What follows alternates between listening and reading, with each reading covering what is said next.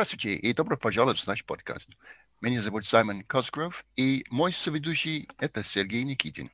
Сегодня наш гость в подкасте – Дамир Gainutdinov, кандидат юридических наук, руководитель проекта «Сетевые свободы» международной правозащитной группы «Агора», специалист права в области интернета. Приветствую вас, Дамир. Добрый день. Очень рад поговорить с вами сегодня.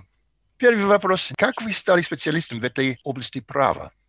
Вообще, наверное, в настоящее время любой юрист должен быть немножко специалистом в области регулирования интернета, потому что он у нас сейчас везде. Но перешел я в Агору из корпоративного права, я был корпоративным юристом, но меня всегда еще с институтских времен интересовала тема прав человека и особенно право на свободу выражения мнения. То есть я, собственно, несмотря на то, что работал корпоративным юристом, всегда хотел защищать журналистов. И вот я долго искал, это было давно, лет еще 12-15 назад, долго искал, кого бы тут можно было позащищать и вообще куда приткнуться, чтобы этим заниматься. И добрые люди посоветовали мне обратиться в Агору.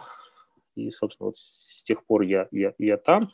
Мы как раз с моим приходом запустили направление по защите свободы интернета. Тогда это была очень специфическая, неизведанная тема. Достаточно сказать, что в то время интернет, в принципе, слово «интернет», в принципе, не упоминалось в законодательстве.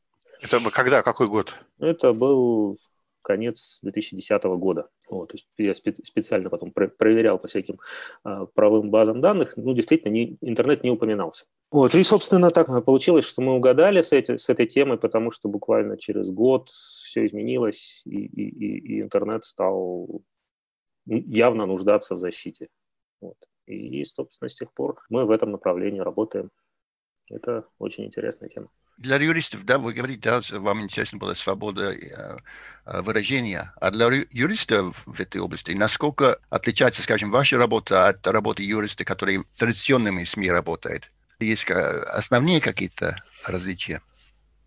Сейчас уже нет, наверное, потому что практически все СМИ действуют в интернете, имеют странички в интернете, и регулирование традиционных СМИ, оно так или иначе касается в том числе и интернета. А вначале было не так. Вначале было все было наоборот, то есть интернет никак не регулировался, а законодательство о СМИ было довольно, и практика его применения были довольно разветвленные, проработанные. То есть в России был очень хороший закон о средствах массовой информации до того, как его начали править все, кому не лень. И стандарты Совета Европы к тому времени уже вполне были имплементированы в российскую практику в том, что касается свободы слова. Вот эти вот впервые... То есть когда Европейский суд, допустим, выносил первые постановления по российским делам, связанным со свободой СМИ, он опирался на свою обширную практику, сложившуюся в предыдущие десятилетия. С 2005 года, когда было первое постановление по делу Гринберг против России, например, вынесено, с тех пор можно с уверенностью говорить о том, что российские суды и правоприменители, во всяком случае, в этой части, они вполне себе восприняли европейские стандарты, и они были уже устоявшимися к 2012 году, например. И периодические попытки регулировать интернет, они базировались в основном как раз на законодательстве о СМИ. То есть попытки признавать интернет-сайты средствами массовой информации, попытки влиять на них, используя механизмы регулирования, предусмотренные для традиционных медиа, они были. Но постепенно баланс начал смещаться в сторону интернета, и сейчас закон о СМИ остался такой маленький в стороне, а законодательство и регулирование интернета, оно стало всеобъемлющим и всепроникающим. И, собственно, практически любой вопрос сейчас, который связан с деятельностью и традиционных медиа, так или иначе будет затрагивать закон об информации, например, который фактически является базовым и в сфере регулирования интернета. То есть невозможно заниматься традиционными СМИ и не касаться, и не знать, и не использовать интернет-регулирование. Я вот какой вопрос хотел задать. Сегодня Путешествуя на просторах, значит, сети интернет, я открыл сайт Agora и обнаружил, что сайт временно закрыт по техническим причинам. Я этому очень удивился, связался с Чиковым. Он говорит, с начала года происходят какие-то, значит, там улучшения и так далее. Не помню, как он сформулировал это. Вот вопрос в связи с этим. Насколько Рунет вообще свободный и почему Agora временно закрыта по техническим причинам? Я также изучил большое количество докладов, просмотрел, что у вас выходило вместе с Роскомсвободой. Вот, хорошо, значит, общий вопрос, насколько свободен Рунет и что с сайтом Agora, это как бы дополнительный вопрос. Ну, с сайтом Agora действительно то, что написано на заглушке, он по техническим причинам закрыт, потому что мы решили его улучшить, он был довольно старомодным, вот, и сейчас работаем над тем, чтобы его в какой-то более современный формат перевести. При этом там наши публикации в целом остаются доступными, в том числе вот мы запускали вместе с Роскомсвободой отдельный сайт Рунет Report, на котором выкладываем доклады, ну, в том числе и последний наш доклад о свободе интернета. Вот, то есть там как бы все в рабочем порядке, и все хорошо. Вот, а что касается главного вопроса, насколько я понимаю, насколько свободен Рунет, ну, конечно же, сейчас он не настолько свободен, как было в прежние времена, там, условно, раннего Медведева, например, когда аудитория была уже огромная, регулирования никакого не было. Вот, сейчас свобода Рунета определяется скорее количеством различных платформ, способов коммуникации, способов распространения контента. То есть, условно говоря, если в середине нулевых у нас был только живой журнал и Аська, в которой мы в личке могли общаться, то сейчас возможностей стало гораздо больше. Там каждый месяц появляются какие-то новые сервисы или старые сервисы вводят какие-то новые штуки, фичи и способы. То есть там запустился Clubhouse, например, через некоторое время в Телеграме появилась возможность голосовых чатов, и это прям очень сильно повлияло на интернет-среду. Ну, как частный пример. С другой стороны, регулирование интернета стало, конечно, гораздо больше. В этом смысле Рунет стал очень несвободным, и достаточно там обратить внимание, например, на доклад Freedom House, который, это, наверное, единственный такой глобальный анализ ситуации со свободой интернета во всем мире, и он позволяет сравнивать различные государства между собой и смотреть в динамике, как меняется ситуация. Ну, то есть, вот, например, согласно докладу Freedom House, Россия уже лет, наверное, 5-6 находится в категории несвободных стран. То есть международные эксперты оценивают ситуацию в Рунете как состояние несвободы. Да, действительно, количество уголовных дел в отношении пользователей растет, и практика ужесточается, и появляются все новые и новые статьи, и уголовные, и административные, там, фейки, неуважение к власти, экстремизм такой, экстремизм другой. В общем, в принципе, сейчас, конечно, надо признать, что невозможно говорить на какие-то острые, чувствительные темы, не опасаясь, что с той или с другой стороны что-то прилетит или от Роскомнадзора, или от прокуратуры. Ну, то есть очевидно, что, выходя в интернет, вы рискуете в разной степени, но это так. Вот как раз это и есть мой второй вопрос. Мы помним недавние дела, ну, как пример, там та же, я не знаю, как это правильно произносится, Докса, да, вот этот самый интернет-журнал студенческий, которых обвинили за что там, за... Вовлечение несовершеннолетних в опасную деятельность. Да, значит, по той причине, что они опубликовали сообщения о протестных акциях.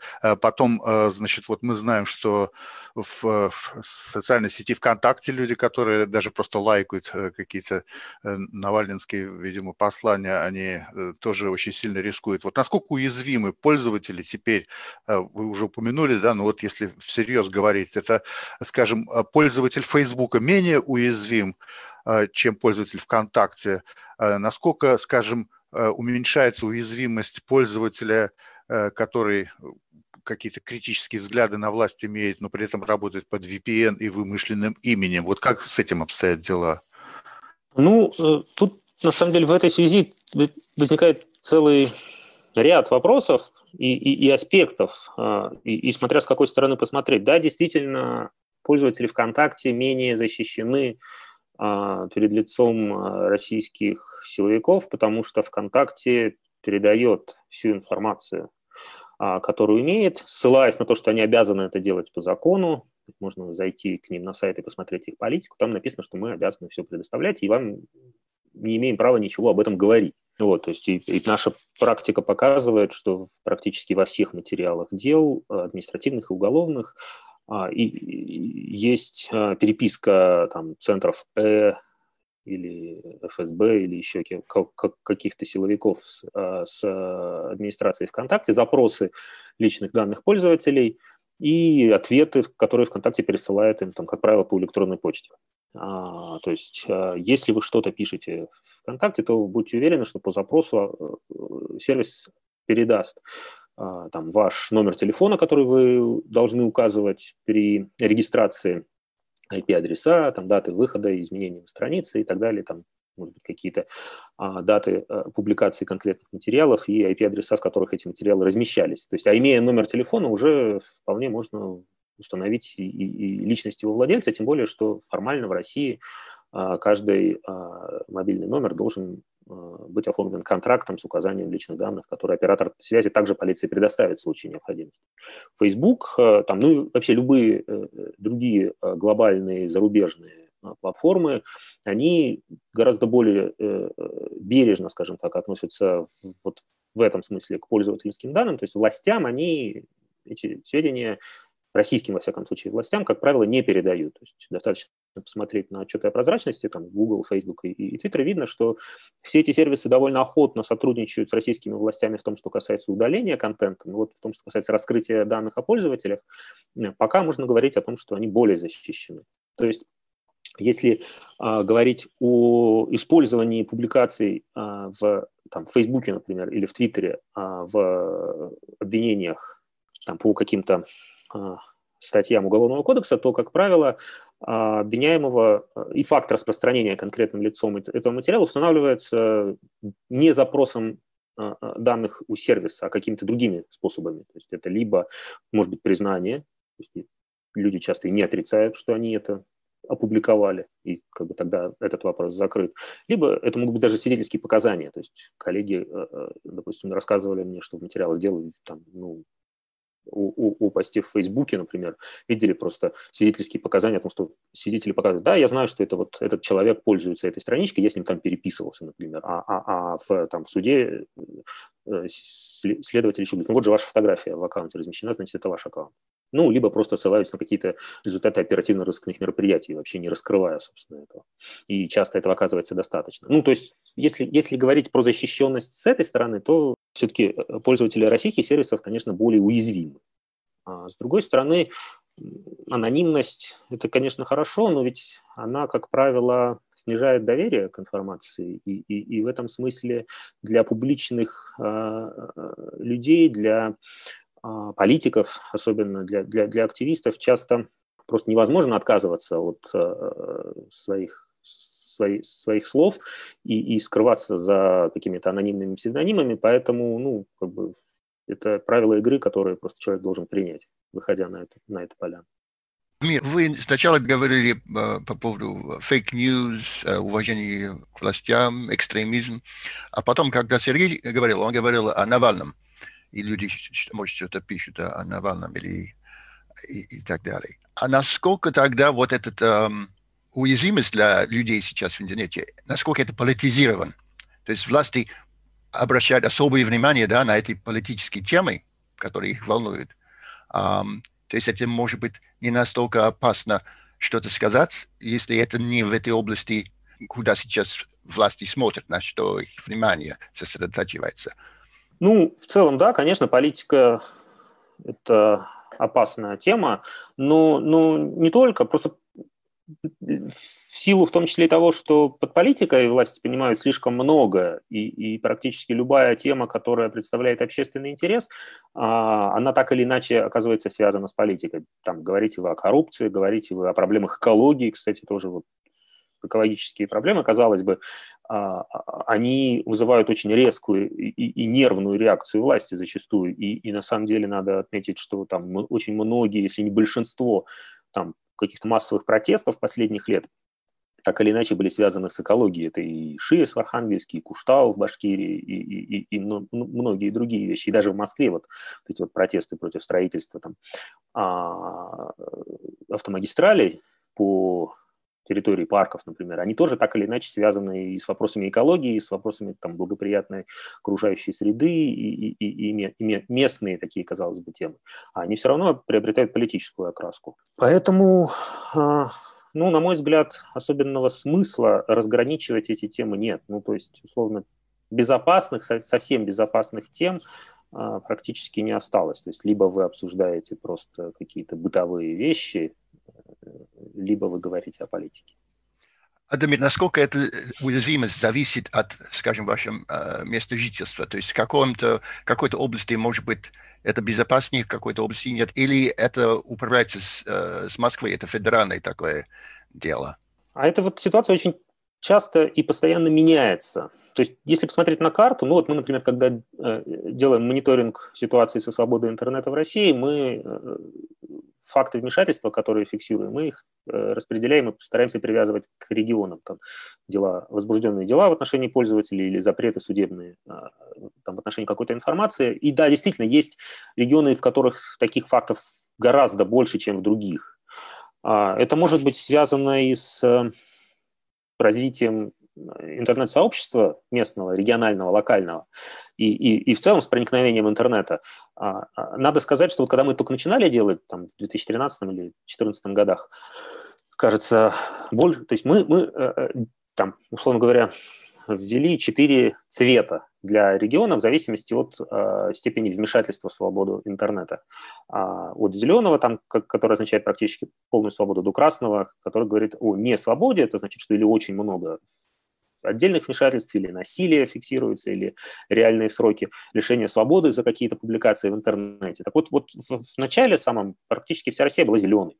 Ну, с отдельными там проблемными регионами, вроде Москвы, например, ну, в которой просто все сосредоточено, сконцентрировано, поэтому там, очевидно, больше таких дел. А вот к 2021 году практически вся страна окрасилась в красный цвет. Ну, то есть понятно, что где-то больше, где-то меньше, где-то предпочитают блокировать интернет-сайты, а где-то прям вот идут посадки по 3, 4, 5 приговоров в год.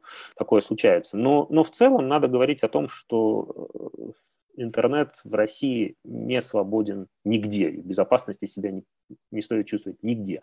При этом еще степень вмешательства и степень угрозы может зависеть от там, конкретной компании. То есть, например, когда в России заработал закон о неуважении к власти, мы с коллегами специально очень плотно мониторили эту ситуацию, отслеживали все возбуждаемые дела об административных правонарушениях, пытались, значит, в них входить. Там мы за примерно год отследили больше сотни дел. И там по половине из них работали наши адвокаты. И довольно успешно, кстати, потому что там чуть ли не треть кейсов удалось прекратить еще на стадии там, рассмотрения материалов полиции или только при передаче дела в суд. Но я хотел сказать не об этом, а о том, что, вот, например, эти дела, как правило, возбуждались в очень удаленных, маленьких населенных пунктах, чуть ли не в деревнях, то есть там далекий восточный уголок Вологодской области, там какие-то глухие места под Архангельском и так далее. То есть вот там какие-то районные участковые, которые получили новый инструмент, они вот начали активно отрабатывать эту тему. Допустим, или вот последняя история с иностранными агентами, с гражданами, которых признали иностранными агентами в декабре прошлого года, совершенно неожиданно. То есть это абсолютно тема иностранных агентов – это федеральная тема, а работает по ней центральный аппарат Министерства юстиции, причем еще и согласовывая свои действия с Министерством иностранных дел, если говорить про СМИ и агентов. Но при этом агентами признали 2 журналистов из Пскова, активистку из Петербурга и журналиста из Петрозаводска. То есть это очень такой странный выбор фигурантов, который мы до сих пор не можем объяснить, при том, что на местах и органы юстиции, они сами не понимают, что происходит и как с этим работать. То есть когда вот эти вот новоиспеченные агенты звонили в региональные Минюсты и спрашивали, а что нам теперь делать, а как нам отчитываться, то они на них в ужасе махали руками: мы не знаем, звоните в Москву, мы ничего здесь не делаем. То есть это вот такая ситуация, когда неизвестно, с какой стороны может прилететь. Ну, интересно, что вот Савицкая, одна из тех, кого вы упомянули, как я понимаю, сейчас ее дело при помощи Агоры рассматривается в суде, и по этой причине она, как бы у нее такой тайм-аут, она может не вставлять вот это вот капслоком написанное, что настоящая информация предоставлена агентам. И это как интересное отклонение вижу от значит, складывающейся практики. У меня такой вопрос. Вот мы недавно говорили, да и сами видим, что помимо людей, ну, условно говоря, прогрессивно настроенных, оппозиционно настроенных, там, условный Навальный и так далее, существует ведь еще большой блок граждан нашей великой страны, которых можно назвать условно какими-то там православными хоругвеносцами. Вот Рунет, он насколько оппозиционный, насколько вот вы очевидно, отслеживаете все материалы, поэтому вам лучше знать, баланс здесь какой, больше какого, условного Навального или условного, там, не знаю, Дугина и вот компании, и насколько власти, есть ли какое-то понимание, где власти более активны, более жестокие, более резкие в ответах, по отношению к последователям условного Навального или вот к православным хоругвеносцам в интернете? Ну, мне кажется, что сейчас уже интернет – это просто отражение всего общественно-политического дискурса. И не только общественно-политического, на самом деле. То есть все, что раньше было в офлайне, теперь оно есть в онлайне. Соответственно, таким же образом распределяются и там, политические пристрастия пользователей, поскольку там 90 миллионов интернет-пользователей, очевидно, будут иметь разные взгляды и так далее. С другой стороны, очевидно, что вот эта вот надежда и расчет на то, что интернет принесет демократизацию, то, что интернет позволит распространять правдивую информацию о происходящих событиях, и сразу все станет хорошо, они, очевидно, не оправдались, этот расчет и эти надежды. И авторитарные режимы не только в России, но, наверное, во всем мире, они учатся и научились, на самом деле, довольно хорошо взаимодействовать с интернетом, и более того, они используют его для того, чтобы еще усиливать собственные позиции, усиливать свою власть, усиливать контроль. Ну, там достаточно взглянуть на Китай, например, в котором довольно высокое проникновение интернета, колоссальное количество собственных сервисов и там абсолютная цензура и авторитаризм. И в России, собственно, происходит то же самое. А с другой стороны, как бы у меня есть ощущение, что все вот эти вот группы, имеющие разные взгляды, они в значительной степени варятся в собственном соку, общаются в собственном там, вот этим вот информационном пузыре, который дарит нам Facebook, например, и не всегда пересекаются. Но вот когда они пересекаются, периодически начинает искрить. И либо там, отдельные провластные активисты. Ну, я думаю, что православные хоругвеносцы уже не совсем правильный термин, потому что сейчас мы больше видим скорее именно таких провластных кибердружинников, которых вербуют целенаправленно для того, чтобы противодействовать там, оппозиции в интернете. Вот, они используют эти возможности, в том числе и которые предоставляют сервисы там, в виде там, массовых жалоб, например, на какие-то публикации, для того, чтобы добиваться, используя эти механизмы, добиваться там, блокировки какого-то нежелательного контента или там, отправляют массовые жалобы на какие-то материалы в правоохранительные органы. То есть мы, например, в том числе и по делам неуважения к власти, например, встречали таких там, заявителей, рецидивистов, которые просто систематически отправляют заявления о правонарушениях там, в прокуратуру в отношении разных пользователей ВКонтакте, которые там покритиковали власть. То есть это такая довольно распространенная вещь. Ну, если говорить о реакции властей, то, конечно же, оппозиция или не системные активисты, они гораздо чаще подвергаются преследованию. Ну, я, на самом деле, за крайне редкими исключениями не слышал ни разу, чтобы кто-то из провластных комментаторов, пользователей подвергался каким-то гонениям в связи со своими действиями, хотя периодически это случается. Вот. Ну, в целом, да, конечно, поддержка Навального особенно – это дополнительный риск. и публикации материалов каких-то штабов Навального, вообще обсуждение там акций протеста, которые организует Навальный, это вполне достаточное основание для того, чтобы привлекать людей к ответственности. Тем более, что мы видим, что, допустим, по статье 20.2 УАПа по организации и участию в незаконных, несанкционированных протестах привлекают к ответственности там, за ретвиты каких-то анонсов акций и привлекают в качестве именно организаторов этих мероприятий. То есть позиция российских властей такая. Ретвит анонса акции означает организацию этой акции. И пожалуйста, люди получают там 10-тысячные штрафы или даже аресты. Вы говорили, да, что власти в многих странах как-то научились работать с интернетом. Я помню, что несколько дней тому назад я видел карикатуру, где Путин сидит, включил компьютер и ужасается. Боже мой, что там? Надо что-то делать, что-то разобраться. Но смысл, насколько я понимаю, в карикатуре о том, что вот эти, скажем, старые люди уже не понимают интернет на самом деле. Они не понимают. А молодые люди, типа, поколение, скажем, Навального, очень здорово понимают и используют, умеют использовать. Насколько это правильное понимание о том, что интернет все-таки такая вещь, которая власти все-таки для них это необычно, это как будто что-то новое. Они кое-как стараются управлять, да, но все-таки это область молодых людей. Столько у нас, мы тоже вы говорили, да, новых проектов и так далее. И мы тоже знаем, если говорить о Навальном, вот импакт, результат всего, вот это то, что делается онлайн, это все-таки огромно. Да, безусловно. Я больше скажу. У меня стойкое ощущение есть, что именно Навальный является катализатором очень большого количества регулирования в интернете в последнее время. То есть очень многие законы, которые ограничивают интернет, они принимаются именно в связи или из-за Навального. Вот. Но власти, я бы не сказал, что они совсем не понимают прям про интернет.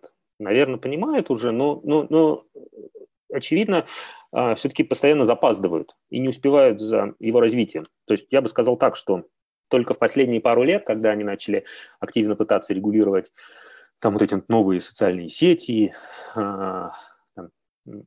анонимность в интернете, но у меня все равно постоянное ощущение, что они пользуются, что у них до сих пор представление об интернете времен живого журнала. То есть они пытаются регулировать интернет так, как они хотели бы регулировать живой журнал. Когда они не успели его отрегулировать, вот сейчас пытаются наверстать упущенное. То есть это касается всего, например, вот эти вот блокировка сайтов по IP-адресам, которые они в 2012 году приняли, и механизм, как в качестве основного механизма цензуры, и до сих пор пытаются ее использовать, когда уже там пример Телеграма показал, что этой блокировке можно довольно успешно противостоять, и даже если ты не какой-то глобальный сервис, а на тот момент еще довольно небольшая компания. Вот. И с одной стороны, с другой стороны, там пользователи учатся быстро обходить эти блокировки, и все сервисы начали встраивать внутренние механизмы обхода блокировок по IP-адресам и так далее. Потом вот они спохватились спустя там довольно длительное время и начали строить этот вот суверенный Рунет, которым сейчас пользуются для того, чтобы замедлять Twitter. И эксперты IT говорят, что это как бы более эффективный механизм. Но, как мы видим, он запоздал, его применение запоздало на несколько лет. То есть пока они сейчас развернут эту огромную махину DPI по всем границам России, наверняка появится что-то новое, зачем им придется снова бежать и пытаться впрыгнуть в этот уходящий поезд. То есть, если послушать, что они говорят там, в интервью, на всяких выступлениях, там, каких-то публичных выступлениях, то выглядит это, конечно, действительно смешно и довольно странно, что такие дремучие люди пытаются регулировать такие тонкие технологии. Других руководителей у нас пока нет. И приходится иметь дело с тем, кто принимает решения. Я могу это сравнить, наверное, например, я, в общем-то, считаю, что я кое-что понимаю в интернете. Но если я хочу управлять или контролировать то, что мои дети делают в интернете, у меня шансов нет. Они все время что-то другое используют, очень гибко меняют. Я могу жаловаться или что-то, как старый родитель, да, о том, что... Но я действительно не понимаю, потому что интернет меняется так быстро. Да? Мне кажется, что в этом смысле власти, наверное, все время гоняются за то, что уже ушел. Ну, может быть, это слишком оптимистично. Ну, они пытаются компенсировать вот эту вот отсталость, принуждая к сотрудничеству сервисы. Ну, то есть все общение сейчас ведь завязано на платформы. То есть времена, когда для того, чтобы общаться с миром, человек регистрировал собственный веб-сайт и был полным его хозяином, они прошли. То есть сейчас все общаются на каких-то платформах, у которых есть собственные правила и которые могут гораздо более тонко моделировать контент и контролировать деятельность пользователей, чем правительство. И, соответственно, сейчас ключевая задача властей заставить сотрудничать эти сервисы. Если это удается, тогда все хорошо. Ну, как там ВКонтакте, например. Если это не удается, тогда их нужно принуждать к этому сотрудничеству. Вы напоминали Твиттер. Почему российские власти выбрали Твиттер? Сейчас какой-то миссией особенно они говорят и принимали эти действия, да, замедления, как вы говорили. Почему именно Твиттер? Потому что мне кажется, что сравнительно мало людей в России используют Твиттер. Может быть, это неправильно? Нет, действительно так. Действительно, Твиттер – это одна из наименее популярных, ну, скажем так, массовых площадок. Но я думаю, что в этом как раз причина. Это моя версия. Во-первых, я уверен, что российские власти не хотят сейчас блокировать никакой крупный сервис.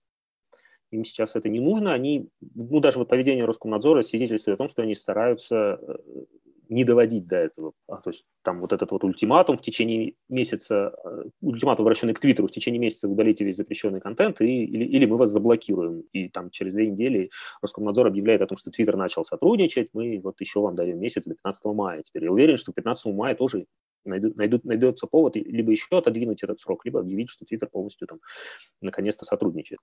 То есть я думаю, что они не хотели никого блокировать, и это был такой блеф с их стороны, с одной стороны. А с другой стороны, история с Телеграмом показала, что это все не так просто. И если вы хотите кого-то заблокировать, нужно быть готовым к противодействию. Понятно, что Твиттер, скорее всего, не стал бы сопротивляться блокировке так, как сопротивлялся Телеграм. То есть Телеграм явно вкладывался в это, принимал определенные усилия. Твиттер, ну, теоретически вполне может просто и не заметить этой блокировки и проигнорировать ее, с одной стороны. Потом, ну, как помните, была эта блокировка LinkedIn. Ну, сейчас про нее даже никто не вспоминает, а это была первая блокировка крупного сервиса в России, и он, собственно, до сих пор заблокирован. Продолжает оставаться. С другой стороны, действительно, аудитория Твиттера не такая большая, и это не основная абсолютно социальная сеть в России, то есть блокировка того же Ютуба, например, вызвала гораздо большую ответную реакцию. Ну и, соответственно, если уж тренироваться, если уж отрабатывать на ком-то эти технологии, то лучше это делать на каком-то менее значимым, в том числе и для аудитории. Хотя понятно, что больше всего российские власти хотели бы контролировать YouTube. Ну, то есть история с Твиттером – это сигнал в том числе и Google. Потому что вот что может быть с вами, но при этом они боятся. То есть это ведь такой инструмент, который можно использовать один раз. Они сейчас попытаются его заблокировать, не смогут этого сделать, и над ними снова будут смеяться, и никто их не будет бояться. Они пытаются продолжать вот так вот угрожать, блефовать, лавировать, надеясь на то, что сервисы все-таки пойдут навстречу. При том, что основания предполагают, что они пойдут навстречу, ведь есть. То есть если посмотреть на те же самые Transparency Reports всех этих платформ, они довольно охотно удаляют контент. Там Google, например, в отдельные периоды, они полугодиями отчитываются, в отдельные периоды гораздо чаще выполнял требования об удалении контента, которые исходят от российских властей, чем, например, от американских. То есть там до 75% периодически доходил уровень удовлетворенности властей в этой части. Ну, то есть они сотрудничают, осталось их еще немножко чуть-чуть продавить, чтобы они начали сотрудничать по более чувствительным вопросам. Ну и вот это как бы торговля продолжается. Именно на это, наверное, направлено недавнее требование властей открывать свои представительства, чтобы было легче брать за горло. Конечно. Нужны заложники. Понятно. Нужен офис, в который можно прийти с обыском, человек, которого можно задержать.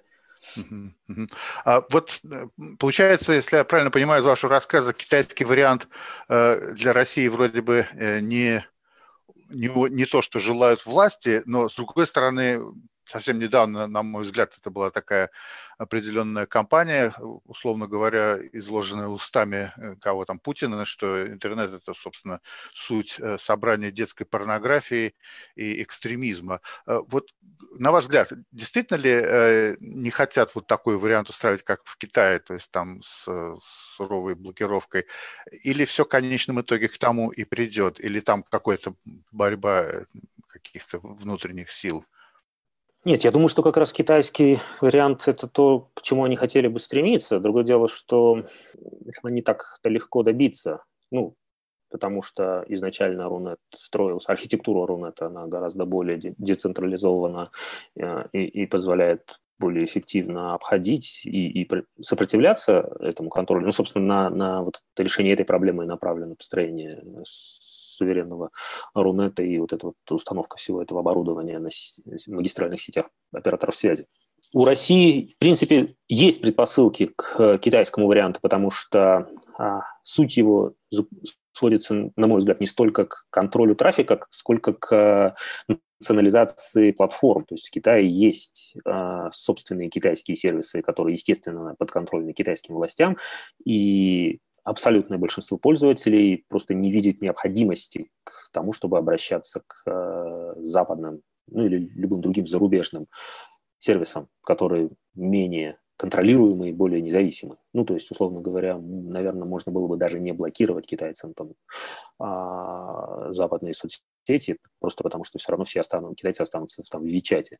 И у России есть предпосылки к этому, потому что в России, в отличие как раз от большинства других стран, тоже есть собственные крупные платформы, сервисы. Ну, собственно, у нас есть все, на самом деле, и соцсети, и мессенджеры, и поисковики, и браузеры, и многое другое, которые на национальном уровне вполне успешно конкурируют, ну, может быть, только в части мессенджеров, я не знаю, хотя ВКонтакте, например, тоже довольно активно используется, в том числе и для коммуникации, не только для того, чтобы постить там что-то на стене. И в этом же направлении, в этом же русле лежат вот эти попытки дискредитировать зарубежные системы. Роскомнадзор постоянно сейчас играет в такого защитника свободы слова и уже год как регулярно требует то от Google, то от Facebook, то от Twitter перестать осуществлять цензуру российских СМИ, государственных, естественно, СМИ, то, значит, прокуроры идут в суд с исками об обязании там обеспечить доступ российских пользователей к какому-то контенту.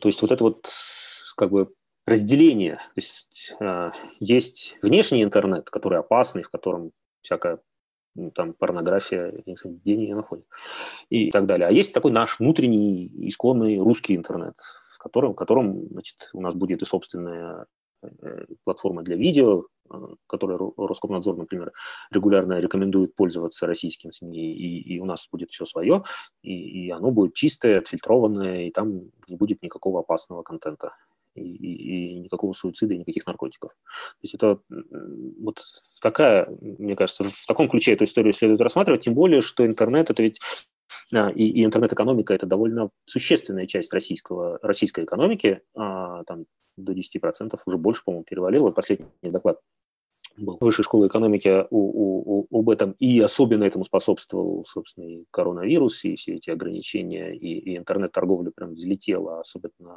в ритейле, там, в розничной торговле, в продуктах и так далее, и тому подобное. То есть невозможно в 21 веке отказаться от интернета. Вы вынуждены им пользоваться, вы не можете его заблокировать полностью. Поэтому задача в том, чтобы создать какую-то замкнутую самодостаточную среду. Именно поэтому слова «изоляция Рунета» — это наиболее правильное, на мой взгляд, описание стремлений и целей российских властей. Дамир, как человек, который много знает об этих процессах и так далее, интересно было бы ваше мнение. Вот когда интернет создавался, да, это было World Wide Web, то есть одна сеть для всего мира.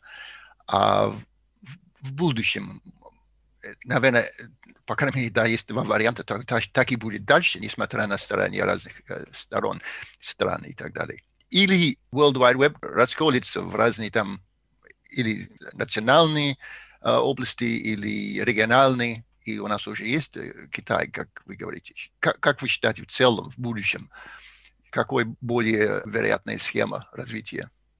Ну, вообще я зарекся делать какие-то прогнозы потому что в интернете все очень непредсказуемо развивается. Я думаю, что интернет-сообществу в целом свойственно и присуще стремление к глобализации, стремление к свободному обмену информацией и преодолению этих границ.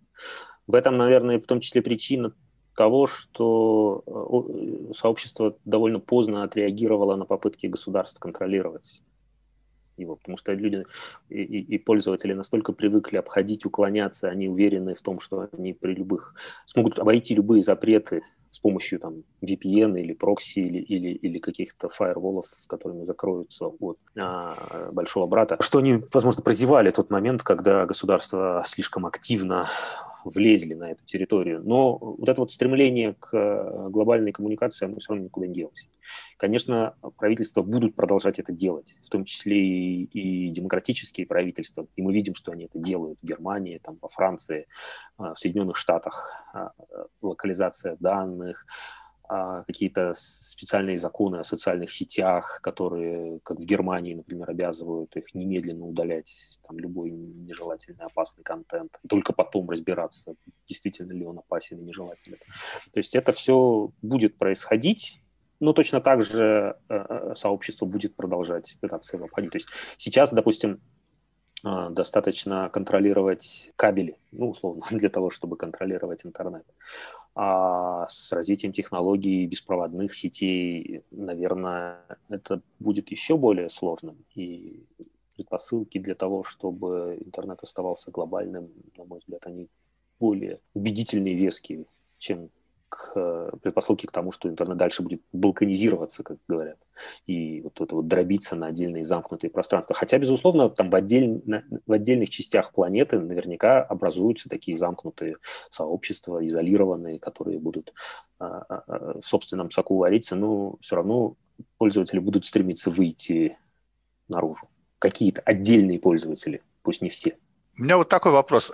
По-моему, вчера, Соединенные Штаты выпустили документ, в котором продемонстрировали свою реакцию на, в том числе и активность в интернете и кибератаки на эту страну со стороны России. И когда говорят о кибератаках, то там всегда фигурирует некие сообщества персонажей, которые Россия всегда отказывается, мы никакого отношения к этим КОЗИ-БР не имеем и так далее. Вместе с тем, всем известно, что существует мощная организация под названием Касперский, которая производит антивирусные продукты, которые широко используются по всему миру.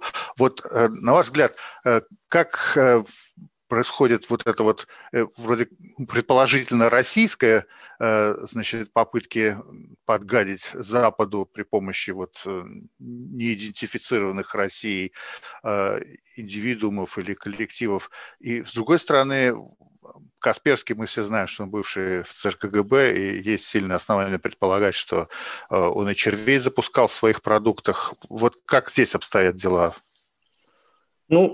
Я, честно говоря, не готов обсуждать уязвимости в программных продуктах Касперского, но то, что мне бросается в глаза, это, во-первых, Касперский поднялся, развился и захватил вот эту вот огромную долю рынка, в том числе антивирусного программного обеспечения, во времена абсолютно свободного интернета и Рунета в том числе. То есть все российские...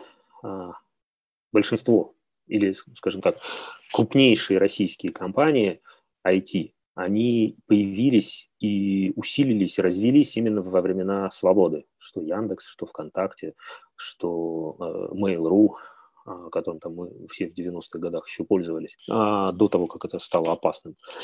То есть они действительно в свое время, во всяком случае, были успешными, эффективными, иначе они бы просто не смогли стать настолько массовыми и значительными. А с другой стороны, вот эта вот история с Касперским показывает, что там даже малейшая тень сомнения в сотрудничестве с российскими властями, она ставит под угрозу и бизнес, и перспективы, и все. То есть это как такая черная метка, и причем от которой довольно трудно избавиться. И однажды, будучи заподозренными в сотрудничестве с российскими властями, вы потом можете уже очень много усилий предпринимать, но вот эта вот тень сомнения, она все равно останется, и вы ничего с этим не сделаете. Я думаю, что это, конечно, может использоваться и в том числе как инструмент недобросовестной конкуренции, допустим, как попытка очернить конкурента и бросить тень на какой-то продукт, который сам по себе может быть и хорошим, и эффективным, но с одной стороны. Но, с другой стороны, российские власти, они сами постоянно дают повод так думать, и принуждая сотрудничеству ВКонтакте, причем такому беспардонному, неограниченному сотрудничеству, там, не пытаясь соблюдать хотя бы какие-то минимальные приличия и гарантии давать, хотя бы видимость этих гарантий создавать, они, конечно, создают благоприятные условия для такой ситуации, и я думаю, что в ближайшее время вряд ли в этом что-то изменится. А то, что они не будут признавать принадлежность этих хакерских групп к себе, да, конечно, они, наверное, наверняка будут так делать. Это, конечно, тоже интересно. Мы говорили о том, что, может быть, российским властям не нравится эта международная природа интернета, но, по крайней мере, судя по заявлениям властей других стран, как США, частично, может быть, Великобритании и других стран, все-таки российские власти точно научились использовать именно эту международность, то есть влияние на выборы и так далее через интернет. Так что кто-то, может быть, скажет, что все-таки российские власти жалуются, об интернете, но настолько хорошо уже используют, что это для них тоже есть плюсы, есть и плюсы, не только минусы. Нет, конечно, для них это вообще только плюсы. И все эти слова про то, что интернет опасен, это исключительно для внутреннего употребления и для политики. Я думаю, что для них это очень большое преимущество и масса возможностей. Хотя, безусловно, арабская весна их напугала. Использование социальных сетей для мобилизации, для коммуникации протестующих – это серьезная угроза, которую они рассматривают и о которой они прямо заявляют во всех этих бесчисленных своих концепциях информационной безопасности, в которых прямо говорится о том, что свободный трансграничный обмен информацией представляет угрозу нацбезопасности. Дамир, вы, может быть, в самом начале напоминали ЕСПЧ, и одно дело, по-моему, было дело Гринберга. Хотел бы спросить, в целом, насколько у Европейского суда по правам человека юриспруденции хороша, насколько влияет на то, что происходит в области интернета в России? К сожалению, Европейский суд явно запаздывает в том, что касается интернета, и проигрывает в том числе и, допустим, институтам ООН. То есть тем институтам, которые я к своему стыду считал бесполезными надстройками, которые ни на что не влияют. В сфере выработки стандартов, в сфере интернета, приватности в цифровом мире ООН продвинулась гораздо дальше, чем Европейский суд. Европейский суд медлителен. Европейский суд явно задерживается с рассмотрением каких-то ключевых, важных дел. Понятно, с другой стороны, что Европейский суд не обслуживает только Россию, и 47 государств в Совете Европы тоже нуждаются в его внимании. Но если смотреть с нашей колокольни, то очевидно, например, что Европейский суд проспал развитие практики по антиэкстремизму. То есть с 2008 года, когда появились центры, и вот это началось активное развитие, ужесточение законодательства, распространение практики, посадки за слова и за критику власти, Европейский суд начал получать жалобы. И вот он раскачивался, и только позапрошлом году наконец-то дозрел до того, чтобы рассмотреть жалобу Саввы Терентьева, которая была подана в 2009 еще году, то есть 10 лет прошло. Уверен, что если бы они эту жалобу рассмотрели еще хотя бы в начале 10-х годов, и тогда же Европейский суд сказал, например, что сотрудники полиции не должны пользоваться особой защитой, они не являются уязвимой группой, которую нужно защищать средствами, в том числе уголовной юстиции, возможно, не было бы вот этих сотен уголовных дел о возбуждении вражды в отношении представителей власти. То же самое с блокировками. Первые массовые блокировки сайтов в России начались в 2012 году. В 2013 году мы первые жалобы подали в ЕСПЧ, а рассмотрел он их только летом 2020 года, когда, собственно, блокировка IP-адресов уже перестала быть актуальной. То есть, опять же, они вынесли очень классные решения, постановления, в которых очень подробно и детально разобрались в том, как это работает, сказали, как это должно работать. Но было уже поздно. Если бы вы сделали это хотя бы несколько лет назад, результат и эффект от этого был бы гораздо выше. То есть Европейский суд – это очень крутой институт, который классно формулирует. Но, к сожалению, он очень медленный. А какие примеры успешной оперативной работы ООН? Вот вы сейчас сравнивали эти две институции и говорите, что ваши симпатии в этой истории на стороне ООН. А какие можете привести примеры вот их успеха? Прежде всего, это работа специальных докладчиков и их регулярные доклады и обзоры практики. То есть вот это очень важный такой материал для дальнейшей нашей работы и очень важные стандарты, базовые стандарты в этой сфере они формулируют. Вот работа, особенно предыдущего специального докладчика по свободе слова профессора Кея, который в прошлом году закончил свой мандат и за 6 лет успел выпустить там больше десятка очень важных ключевых докладов, как раз в то время, когда эти вопросы действительно стали актуальными, которые касаются ответственности сервисов за соблюдение прав человека, которые касаются права на приватность в эпоху использования цифровых технологий, который впервые, на самом деле, сказал, что массовая неизбирательная слежка, цифровая слежка является сама по себе, безотносительно того, к чему она приводит, является нарушением прав человека, который впервые сказал о том, что нельзя использовать механизмы ковровых блокировок сайтов, потому что неизбирательных, опять же, потому что от этого страдают десятки и сотни и тысячи посторонних ресурсов, к которым даже у властей нет никаких претензий.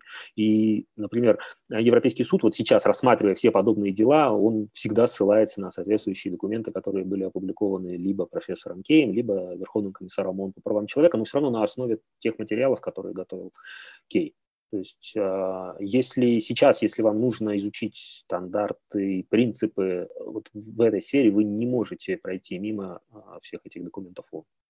Но вместе с тем, если я правильно понимаю, скажем, ЕСПЧ и решение ЕСПЧ это как бы налагает обязательства, в том числе и на Российскую Федерацию, исполнять эти решения, то доклады ООН вещь хорошая, полезная и, как вы отметили, является основанием для работы в значительной степени, для работы, успешной работы ЕСПЧ.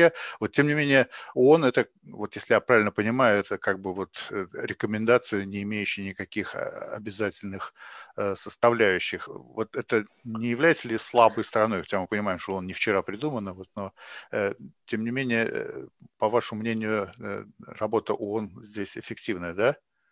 Ну да, действительно, они как бы это мягкое право, которое не всегда является обязательным, хотя общепризнанные принципы обязательны, а эти общепризнанные принципы могут содержаться в том числе и в докладах, и в материалах специальных институтов и механизмов ООН.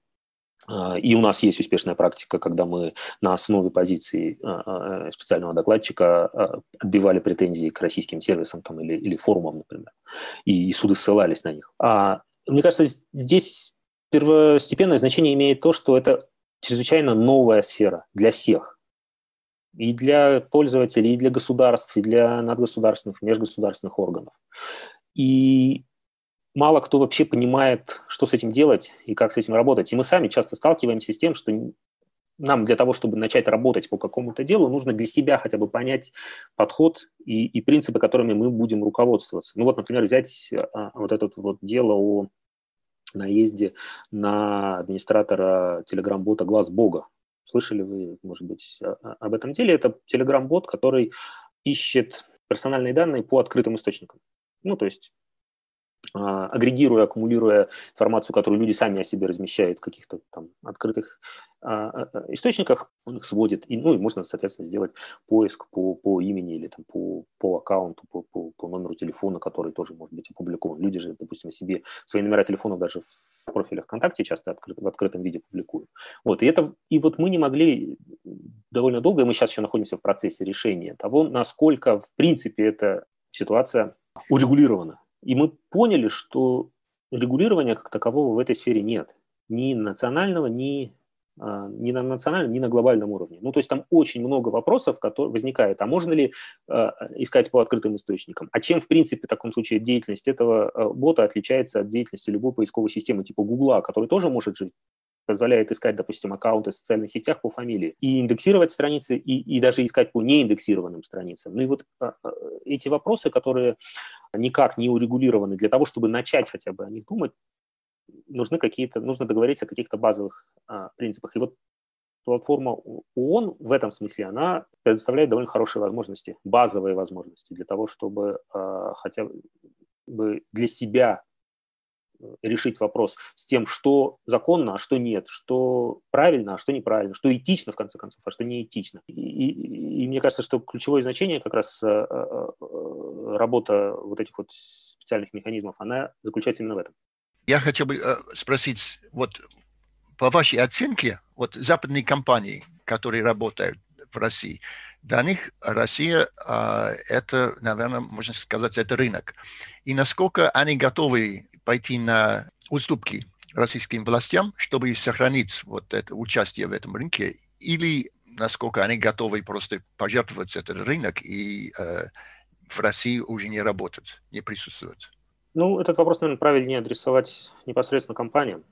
Я могу судить только по тому, что они делают. У меня складывается ощущение, что они пытаются лавировать. То есть они, наверное, хотят сохранить этот рынок, но и не хотят полностью выбрасывать белый флаг перед явно авторитарным режимом.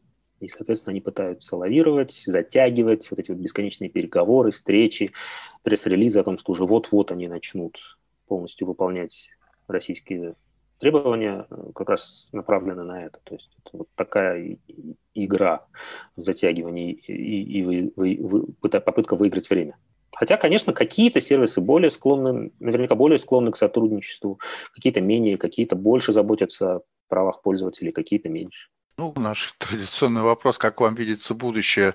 Интернет останется таким, как есть, или это будет все более и более опасным для российских пользователей, таким как бы местом для коммуникации, там надо будет всякий раз думать, что я сейчас пишу и как это мне аукнется, или вот мы уже говорили, но тем не менее, значит, будет Рунет, как это, если бы при Сталине был бы интернет, он был бы сугубо суверенный, и когда газеты даже иностранные невозможно было читать, также российским гражданам невозможно будет какую-то информацию из-за рубежа получать, такой жестокий вариант.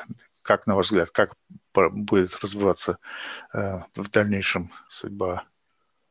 Я думаю, что основной вызов, с которым российские пользователи столкнутся в ближайшее время, они, собственно, уже начали с ним сталкиваться, это автоматизированный конвейерный контроль интернета. То есть власти уже очень активно строят системы автоматизированного контроля за трафиком, за контентом и за пользователями. Роскомнадзор в автоматическом режиме практически мониторит по ключевым словам сайты средств массовой информации, например, и в таком полуавтоматическом режиме выписывает штрафы, например, за формальные нарушения, вроде неупоминания на статус запрещенной организации.